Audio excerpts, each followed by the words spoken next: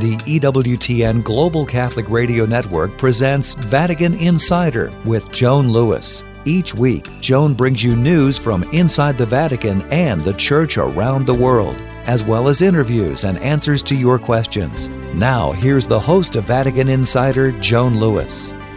Welcome to Vatican Insider on this final weekend of Advent. Next week, of course, is Christmas, the birth of Jesus, our Savior and Redeemer. Before I review the news highlights of the past week, let me tell you about the special I've prepared for this weekend. December 10th was the feast day of the Holy House of Loreto. This is my very favorite shrine in Italy, and I've visited on several occasions. According to tradition, this Marian shrine is the home in which Mary lived, in which the Angel Gabriel appeared to her, announcing she would become the Mother of God, and the home she shared with Jesus and Joseph. It was transported to this Italian hill town overlooking the Adriatic on the night of December 10th, 1294.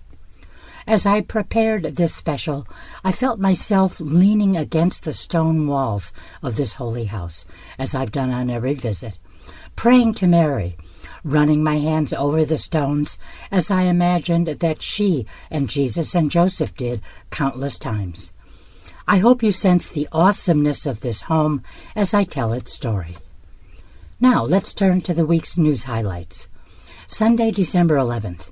In post-Angelus remarks, as he addressed thousands of faithful in St. Peter's Square, Francis commented on International Mountain Day and invited all people of goodwill to protect and care for mountains.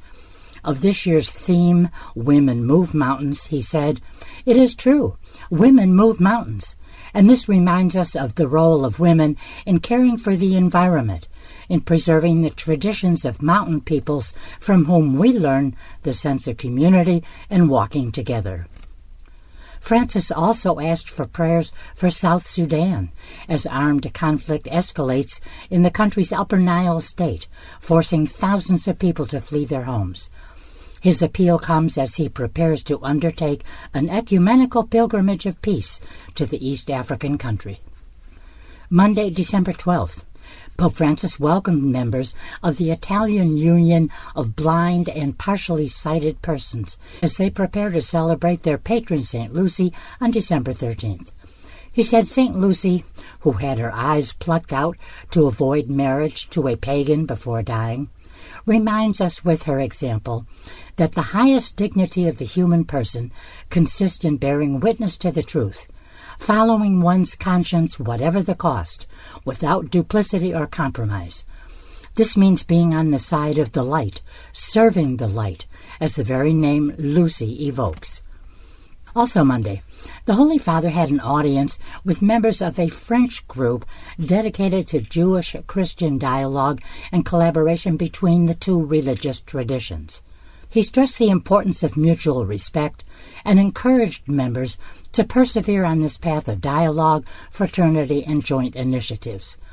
This is especially true in these hostile times in which attitudes of closure and rejection of the other are becoming more numerous, not least with the worrying resurgence of anti-Semitism, particularly in Europe. Also Monday, Pope Francis, in a letter addressed to all heads of state, invited them to make a symbolic gesture of clemency towards prison inmates, our brothers and sisters who are deprived of their liberty and who are held eligible to benefit from such a provision. He asked for a gesture of clemency so that this time marked by tensions, injustice, and conflicts may be open to the grace that comes from the Lord. Monday evening at 6 p.m., Pope Francis presided at Mass in St. Peter's Basilica for the Feast of Our Lady of Guadalupe. He urged people across the Americas to look to her as a model for building a culture that cares for everyone, including migrants seeking a better life. Nearly 5 centuries ago, said the Pope, at a complicated and difficult time for the inhabitants of the New World, the Lord wanted to transform the upheaval brought about by the encounter between two different worlds into a recovery of meaning and dignity, into openness to the gospel.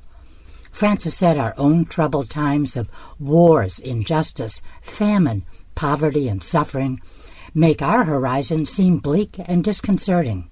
But despite all this, God reminds us that even now is a propitious time of salvation as the Lord calls us to embrace fraternity and set aside selfishness. Wednesday, December 14th. At the general audience, Pope Francis began the final phase of his series of catecheses on discernment, reflecting on the attitude of vigilance. There's a genuine risk, he said, that the evil one could ruin everything. If vigilance is lacking, there is a very high risk that all will be lost. This risk is not primarily psychological but spiritual, a real snare of the evil spirit who waits till we become complacent in order to ensnare us. At the end of the audience, Francis called on people to renew their closeness to our Ukrainian brothers and sisters who are suffering greatly, to help them with humanitarian aid and keep them in our hearts and prayers throughout Advent and Christmas. He suggested we celebrate a more humble Christmas and gift exchange and send what we have saved to help Ukrainians who desperately need assistance due to the extreme cold, illness, lack of doctors and medical facilities, and now hunger. Thursday, December 15th. In meeting the young members and officials of Italian Catholic Action, Pope Francis reiterated the importance of teaming up in a world that tends to isolate and divide people. He expressed his gratitude to Catholic Action leaders and educators for their work for the human and Christian growth of the younger generation. Also Thursday, Pope Francis welcomed newly appointed ambassadors to the Holy See of Belize, the Bahamas, Thailand, Norway, Mongolia, Niger, Uganda, and Sudan. He underscored their responsibility to contribute to the common good of the entire human family, saying, "You can help shine a light into the darkest corners of the world." Especially in these days, marked by the continued problems associated with the global health crisis and by the entrenched violent conflicts around the world, the concerted action of the whole family of nations and the work of diplomacy are required more than ever. Friday, December 16.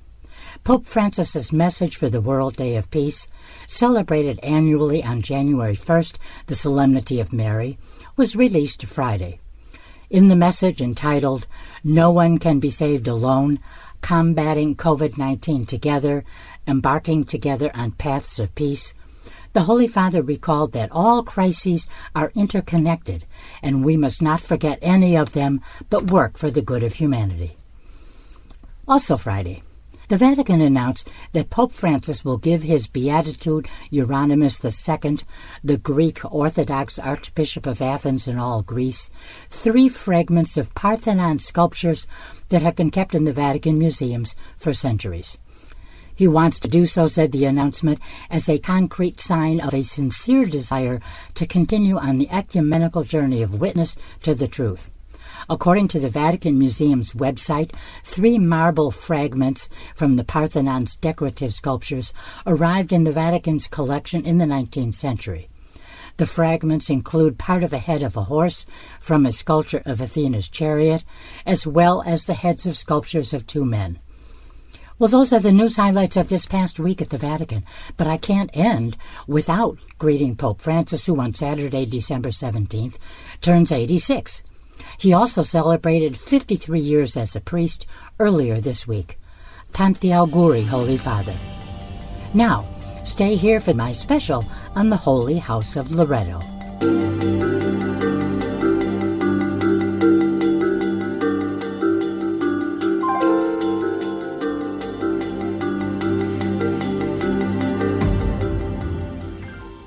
This is Toya Hall, Vice President of the Guadalupe Radio Network. Catholic radio has the power to transform people's lives by proclaiming the fullness of truth with love and clarity.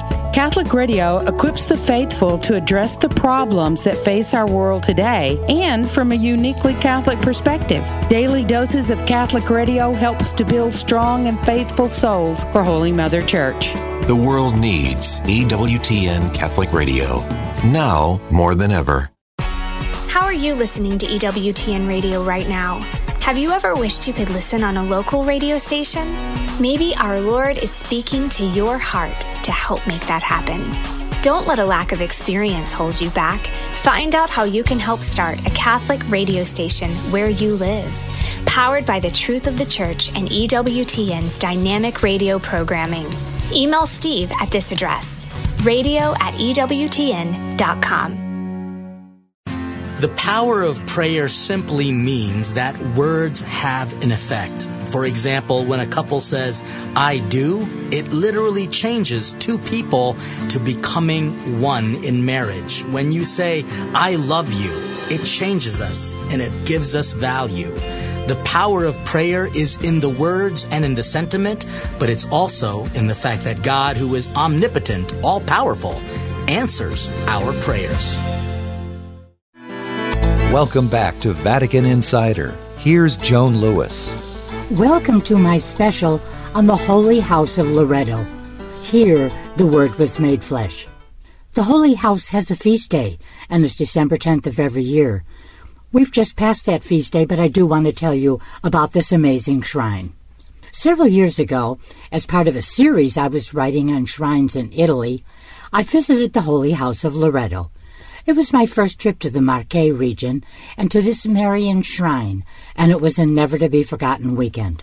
Pope John Paul once said that the Holy House of Loreto is not an icon of abstract truth, but an event and a mystery, the incarnation of the Word. It is with deep emotion that when entering the revered chapel, one reads the words above the altar, Hic verbum caro factum est. Here the Word was made flesh. One of my visits was with the Women of Wine, women in the new evangelization. We visited the shrine of the Holy House as part of a pilgrimage. Once again, it was a beautiful, almost mystical experience.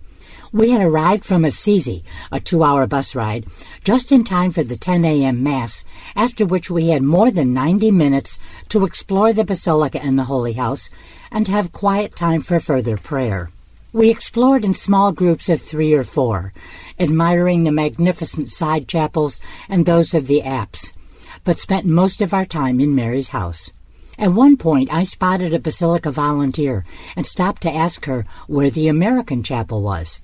In wonderful English, she replied, "Come, I'll show you." When we got to the chapel, Kathy, one of our group, was already there, and Sabrina, the guide, spent the next 15 minutes telling us glorious stories and historic details about the Holy House. We were riveted and felt so privileged by her presence. She also showed us several other chapels, in particular the stunning Spanish chapel, before we had to meet our group at 12:30. The Holy House of Loreto has, in fact, been one of the world's premier shrines dedicated to Mary for over 700 years. According to tradition, the home in which Mary lived, in which the Angel Gabriel appeared to her, announcing she would become the Mother of God, and the home she shared with Jesus and Joseph, was transported by angels to this Italian hill town overlooking the Adriatic on the night of December 10th, 1294. In the 3rd century, Mary's dwelling in Nazareth was already used as a place of worship. The site of the Incarnation then consisted of a grotto, venerated today in the Basilica of the Annunciation in Nazareth, and an adjacent 3-walled house over which a synagogue had been built. By the 5th century, a more solid basilica had been constructed, and by the 12th century, it was protected by the majestic Basilica of the Crusades. Tradition says that when the Crusaders, protectors of holy places, were expelled from Palestine in 1291, the safety of the Holy House was in doubt. It was thus transported, and legend says angels had a hand in this, first to Illyria, that's modern-day Croatia, and then in 1294 to Loreto, a laurel-covered hill in what were then the Papal States. The name Loreto, in fact, comes from the Italian laurus, meaning laurel. The adjective is Loretan. According to Capuchin Father Giuseppe Santarelli, author of numerous books on this shrine, recent findings show that the so-called translation, the move, of the house to Loreto occurred not through angelic ministrations, but through human intervention. A recently discovered document from 1294, in fact, testifies that one Niceforo Angelo, the ruler of Epiro, gave his daughter as part of her dowry for her marriage to the son of King Charles of Naples numerous precious possessions, including the holy stones carried away from the house of Our Lady, the Virgin Mother of God. Other documents from the same period assert that a 13th century family named Angelo or D'Angeli saved the stones of the Holy House of Nazareth from destruction by Muslims and then had them transported to Loreto in the Papal States for safekeeping. Angelo means angel in Italian, and D'Angeli means of the angels. The part of Our Lady's house which can be seen today, the original 3 stone walls, is encased in a rectangular, ornately sculpted marble enclosure called a screen, which was commissioned by Pope Julius II in the 16th century and built according to a design by Bramante. The western external wall forms the backdrop for the shrine's main altar. The house itself is quite small, about 12 by 28 feet. Today there's an altar where the original house opened up onto the grotto. Above the altar is a small statue of Our Lady with child, clothed in the traditional dalmatic. The original 14th century statue, carved from cedar wood from Lebanon and darkened over the centuries by candle smoke, was destroyed by fire in 1921. The current statue was carved from a Lebanese cedar from the Vatican Gardens and was painted to resemble the earlier Madonna, though it is somewhat darker. The 3 original stone walls are barely 9 feet high. The masonry above them was added at a later date to accommodate a vaulted ceiling to make it more suitable for worship. Archaeological studies have revealed that the house had no foundations and was set high on a public road.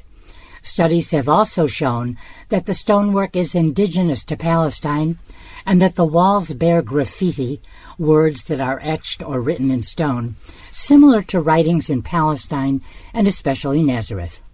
One, for example, bears an inscription in Greek with 2 words that seem Hebrew, Lamed and Wa, W-A-W, that say, O Jesus Christ, Son of God. This same invocation has been found in the Grotto of Conan in Nazareth, alongside the Grotto of the Annunciation. About 60 graffiti have been found, many of which are considered by experts to be similar to those of the Judeo-Christians in the Holy Land, including Nazareth of ancient times. The technique used for the outer finish of some of the stones is similar to that employed by the Nabateans and widespread in Palestine at the times of the Romans. You can also find Nabatean ruins and culture in Petra in Jordan. 5 crosses made of a red material were found walled up among the stones of the Holy House.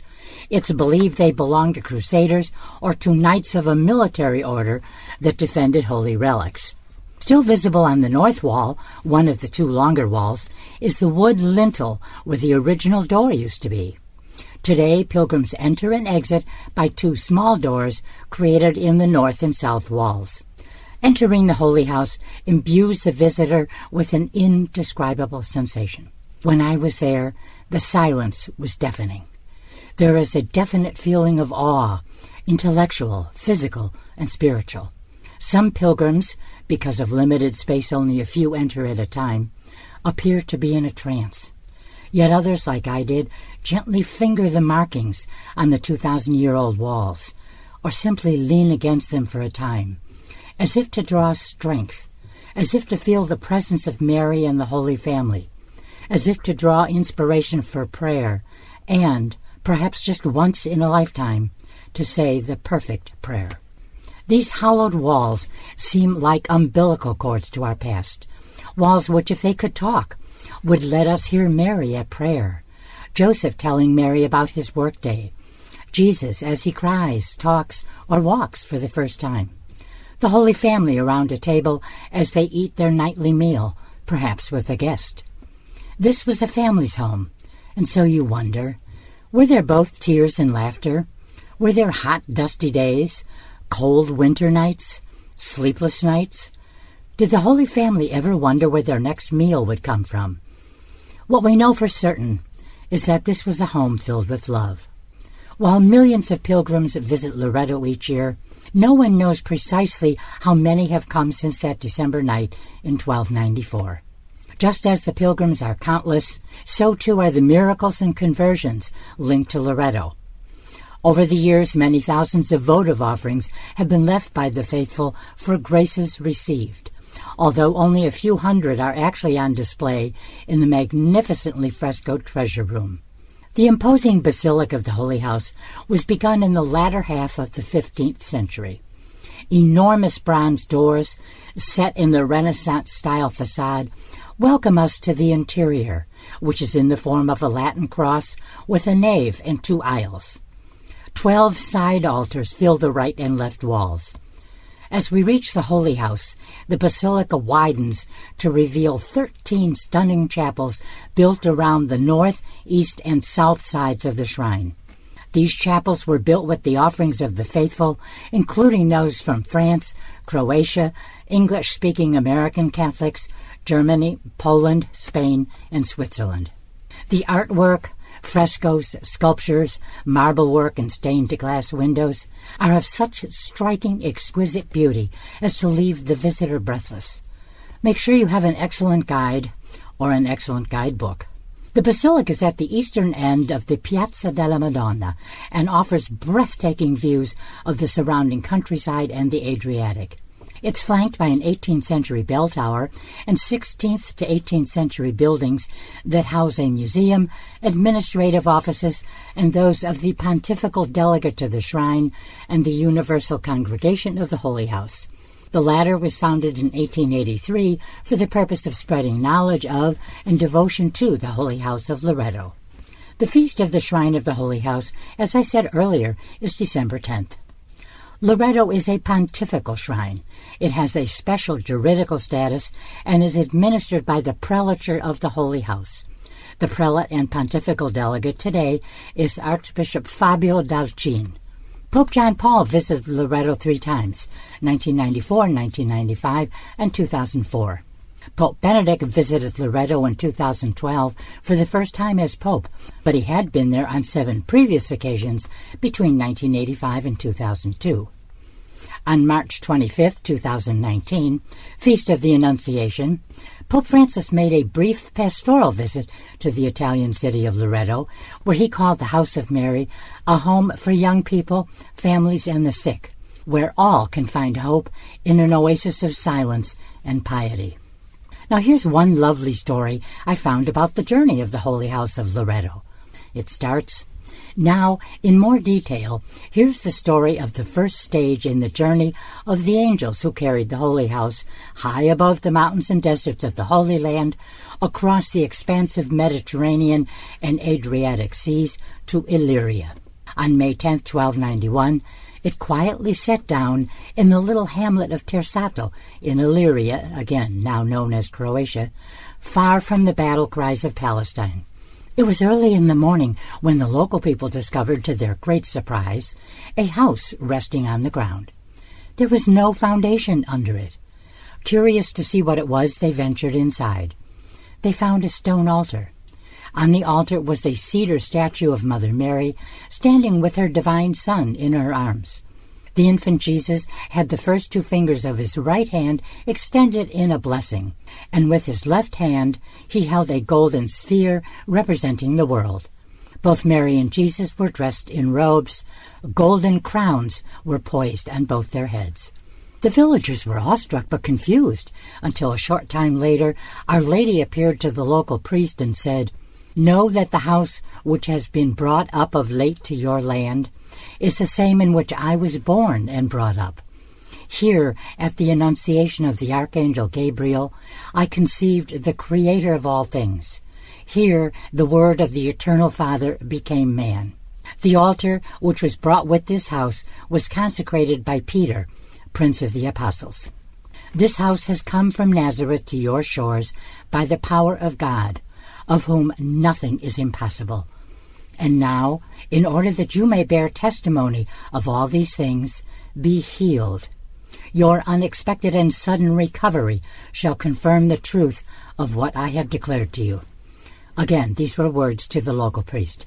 The priest, who had suffered for years from an illness, was immediately cured.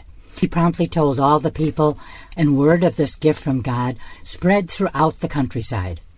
Pilgrimages began coming immediately to the Holy House of Nazareth in Illyria.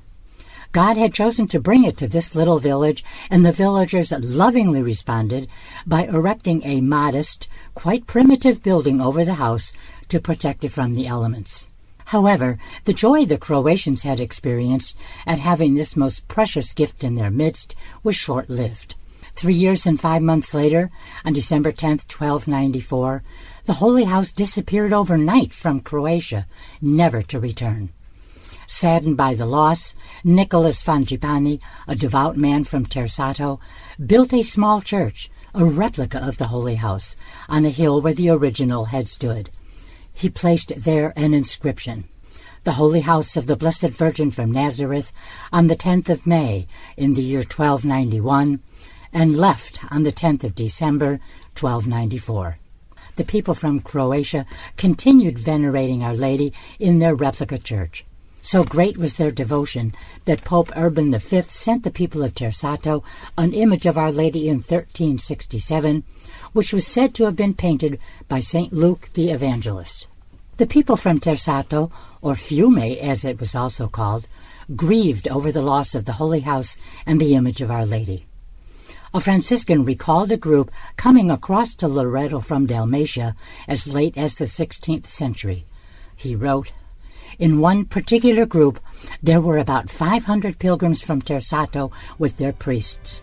They began their procession into the church of the Holy House on their knees, crying and weeping. As they approached the Holy House, they wailed in their own tongue, 'Come back to Fiume, O Mary! Come back to Fiume, O Mary, O Mary!'"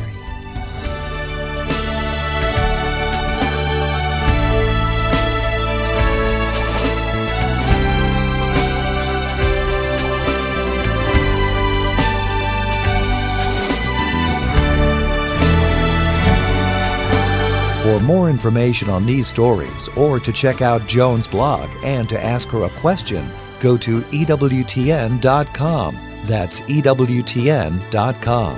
Thanks for listening to Vatican Insider on the EWTN Global Catholic Radio Network.